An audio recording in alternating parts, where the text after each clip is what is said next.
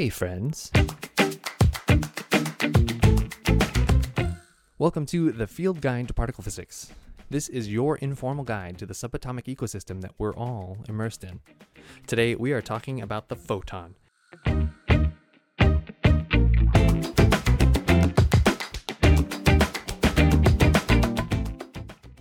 Light is made up of particles. Quirky, counterintuitive particles, but particles nonetheless.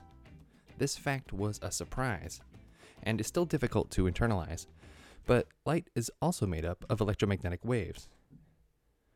We call particles of light photons.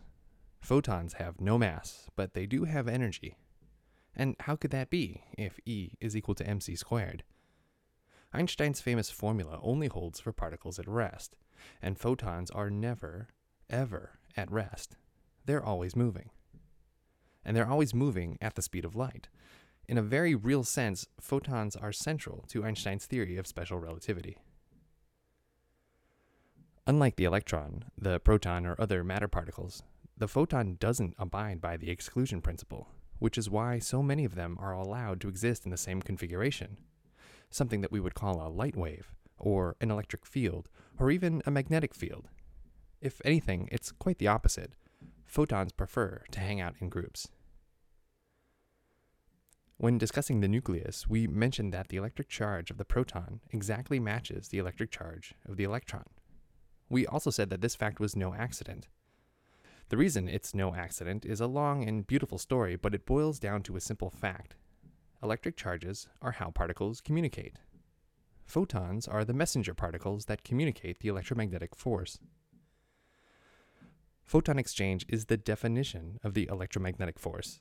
Indeed, all known forces of particle physics involve exchanging similar kinds of particles, and we'll visit them all in turn. The details of photon exchange can be intense, mathematically. The photons exchanged by the nucleus and its electron cloud are particularly so. They're also kind of smeared out in a way, something that physicists would call virtual. You might call them implicit. By contrast, explicit photon exchange can and does happen, and we see it all the time. Literally. As it turns out, for many of us, that's how our eyes work. They absorb photons. Atoms and molecules exchange energy by emitting and absorbing photons. That's the basic job of the electron cloud. Different atoms and different molecules absorb light in different colors, very specific colors, across the whole spectrum of light. So here's the fun part. If you look carefully at light emitted by some object, if you break it apart in a prism, say, and count all of the photons of all the different colors, you can tell more or less what molecules that object is made of. It's complicated, sure, but it's just like accounting, only with photons. So when astronomers look to the sky and see stars and interstellar gas, they can look at the different colors of light and tell you exactly what elements those stars are made of. The accounting works, and it's quite helpful to know that the laws of physics here also explain what we see in deep space.